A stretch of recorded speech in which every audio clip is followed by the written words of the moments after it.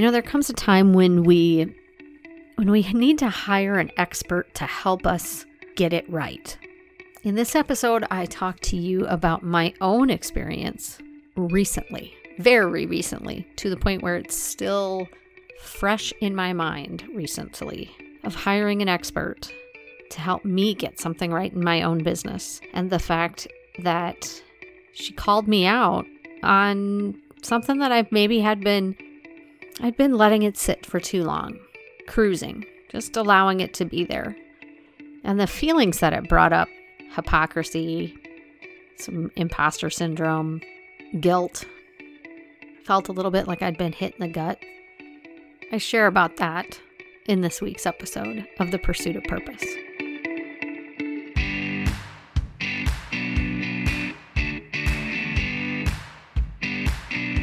Successful brands are rooted in purpose and driven by the potential to make a positive impact on their customers. Welcome to The Pursuit of Purpose with Amy Austin. Each week, Amy brings you practical advice to embrace the power of purpose in all aspects of your business and transform it into the central storyline for your branding and marketing strategies. This episode is going to be a little different than I typically do. And it's not the episode I'd planned to share with you this week either, for that matter. This episode is going to be about me being my own client, or trying to put myself through the paces that I put my clients through. Because yesterday, it became apparent to me that I'm not practicing what I preach, and I felt a little bit like a hypocrite. Okay, let's correct that. I felt a lot like a hypocrite. So to give you a little background about why I felt that way, I'm taking an online course on creating a better strategy around my LinkedIn presence. I'm doing it as part of an accelerated program that the coach is offering, and as part of that, she does a video review of your LinkedIn profile after you've completed the second module of the course. So I spent quite a bit of time on that last week, refining and revising and rewriting and thinking, and you name it, I did all of it, right? Sunday afternoon, I hit send on the request to have her do the video review. The video review landed in my inbox yesterday. And I immediately stopped what I was working on and I listened to it. The key takeaway that I got from this was she doesn't know who I work with. And as a result, then, she's not real clear on what it is that I do. So if you've listened to the show for any length of time, one, you know that I've talked about target audiences a lot. This is episode 61. I've talked about target audiences in some capacity in 5 episodes. Just last week, I shared how important understanding our target audience is in other business strategies that we need to keep in mind. I've walked people through how do you define who your target audience is? Keep in mind, we talked with Suze Carpenter a couple weeks ago, and we talked about how clearly defined she is, and that when she feels like she's hesitant and not knowing who to talk to or how to speak or what message needs to be shared, she just closes her eyes and envisions her ideal target audience standing in front of her, which is named Jessica, and she talks to her. So you can probably imagine how deflated I felt when Leah, the coach who's running the program, said, "I'm just not really sure who it is you work with." So if I remove myself from the situation and I look at it from her perspective and I read my profile and I think, yeah, I can't say if I represent company XYZ and I come across my profile that I'm going to feel like I see myself or my situation in the words that are on my profile. I hate that. So here's where I'm at. The first thing I did is I sent off a text to my friend Jim. He's been a guest on the show. I've used him as a test subject for a few projects, a few concepts that I have now implemented into my business. So he's familiar with the work that I do. The text message I sent to him was, I need you to tell me what's the end result that you got from working with me? What's the value that you got from working with me? What words would you use? So that resulted in us getting on the phone, and we talked for about 30 minutes, and I just kept coming back to this idea. One, when a client works with me, my ultimate goal with them is that regardless of what aspect of their business or where they're at in their brand development work, when we are done, they have achieved clarity, consistency, and confidence. Now, those three things may manifest completely different depending on where they're at than what it did for somebody else. But I want ultimately for them to feel clarity around the work that we've done and knowing what their next steps are, that they are consistently applying the strategy or the tactic or the words or their story, that they're repeating it consistently. They're using it consistently because consistency is going to lead to success. And that ultimately the biggest thing that they need to do is they need to feel confident. Because if we're not confident in in the actions that we're going to take or the stories that we're going to share, is anybody going to believe them? No. So to me, those are my three benchmarks: clarity, consistency, confidence. You have to have them. The feedback that Leah gave on those three words was that they were tactical. I don't know if I fully agree with that, but fine, they're tactical. Because here's the deal. I'm too close to it. I cannot say I disagree and expect that the next person who might be a really good fit to work with me that reads my LinkedIn profile is going to interpret it in the exact same way as I do. Let's face it, they're not. They are going to bring their own perspective, their own lens, their own filter to the dialogue. And if I haven't articulated what I need that dialogue to be, I have missed my opportunity. So that's what she's telling me that I've done. I've missed my opportunity. So why am I sharing all this with you? I'm sharing it because I want you to know that it goes both ways.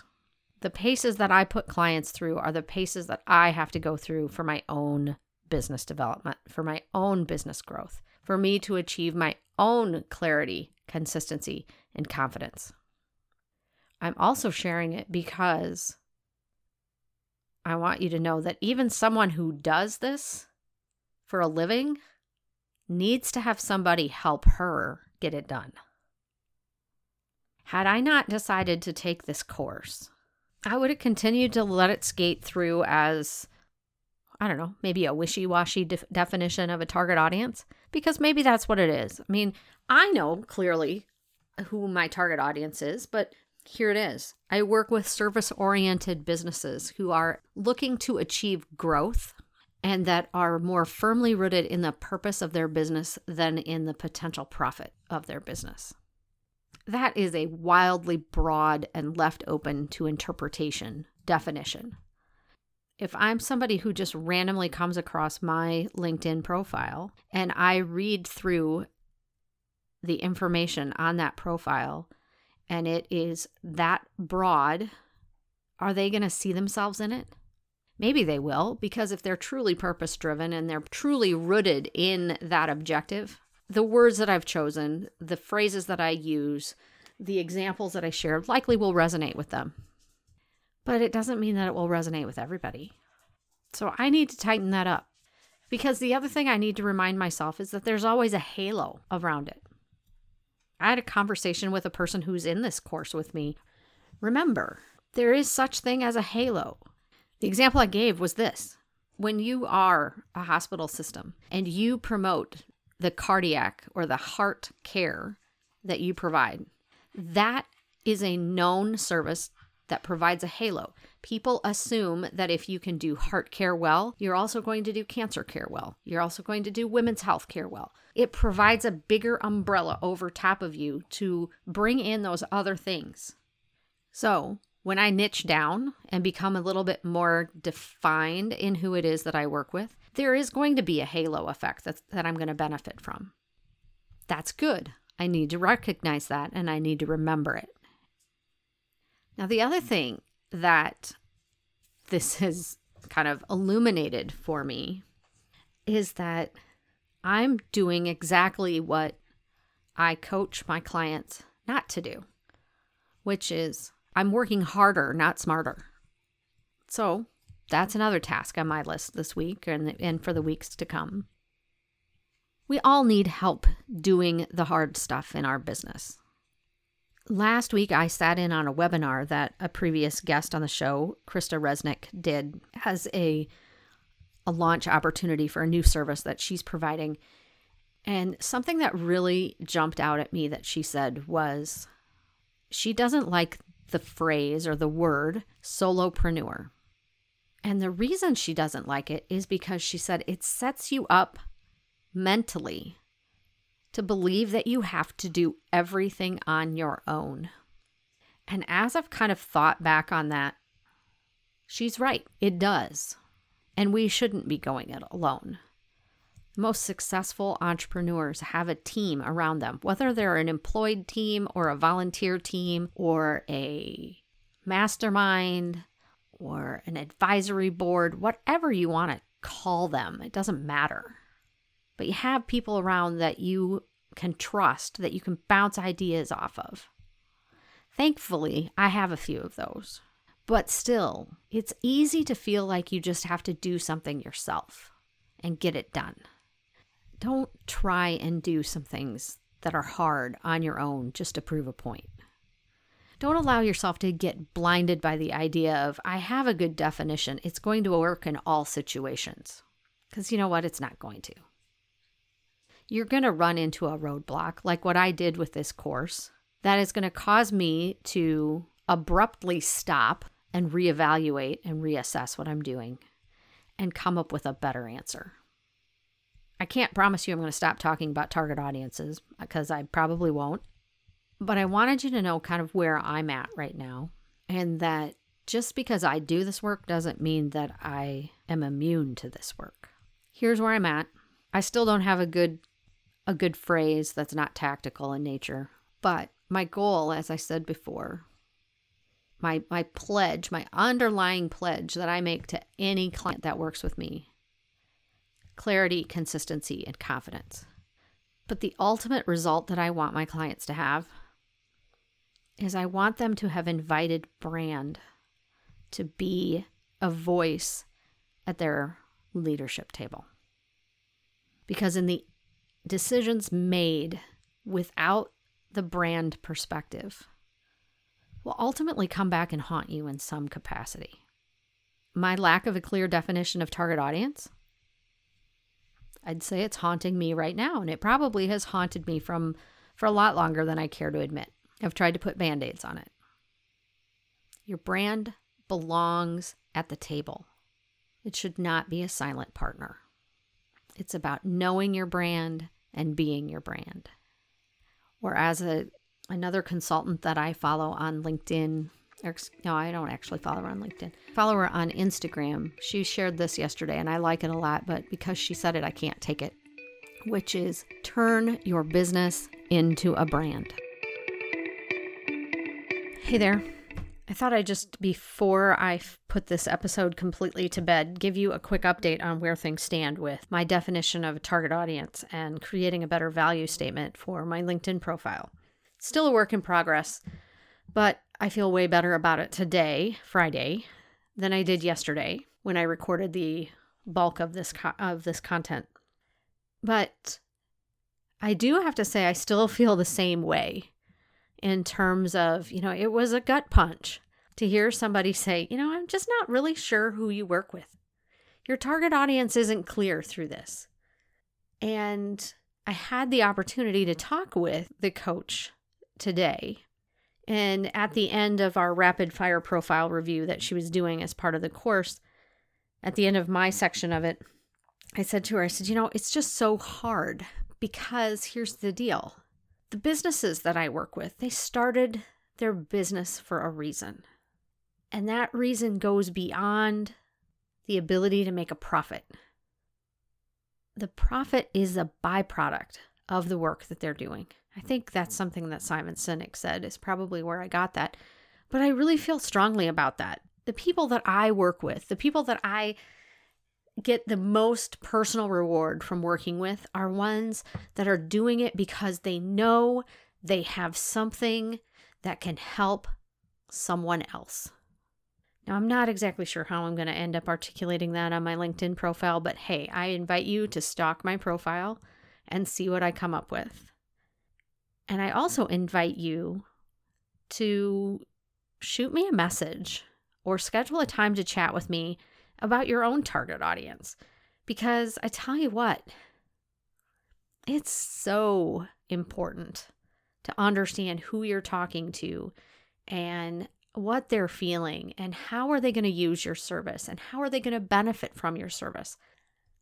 I honestly cannot think of a business decision that you will make in your business or on behalf of the business that you represent that target audience doesn't need to be considered when you're making that decision. I think of anything that you need to do for your business or on behalf of that business is know your audience.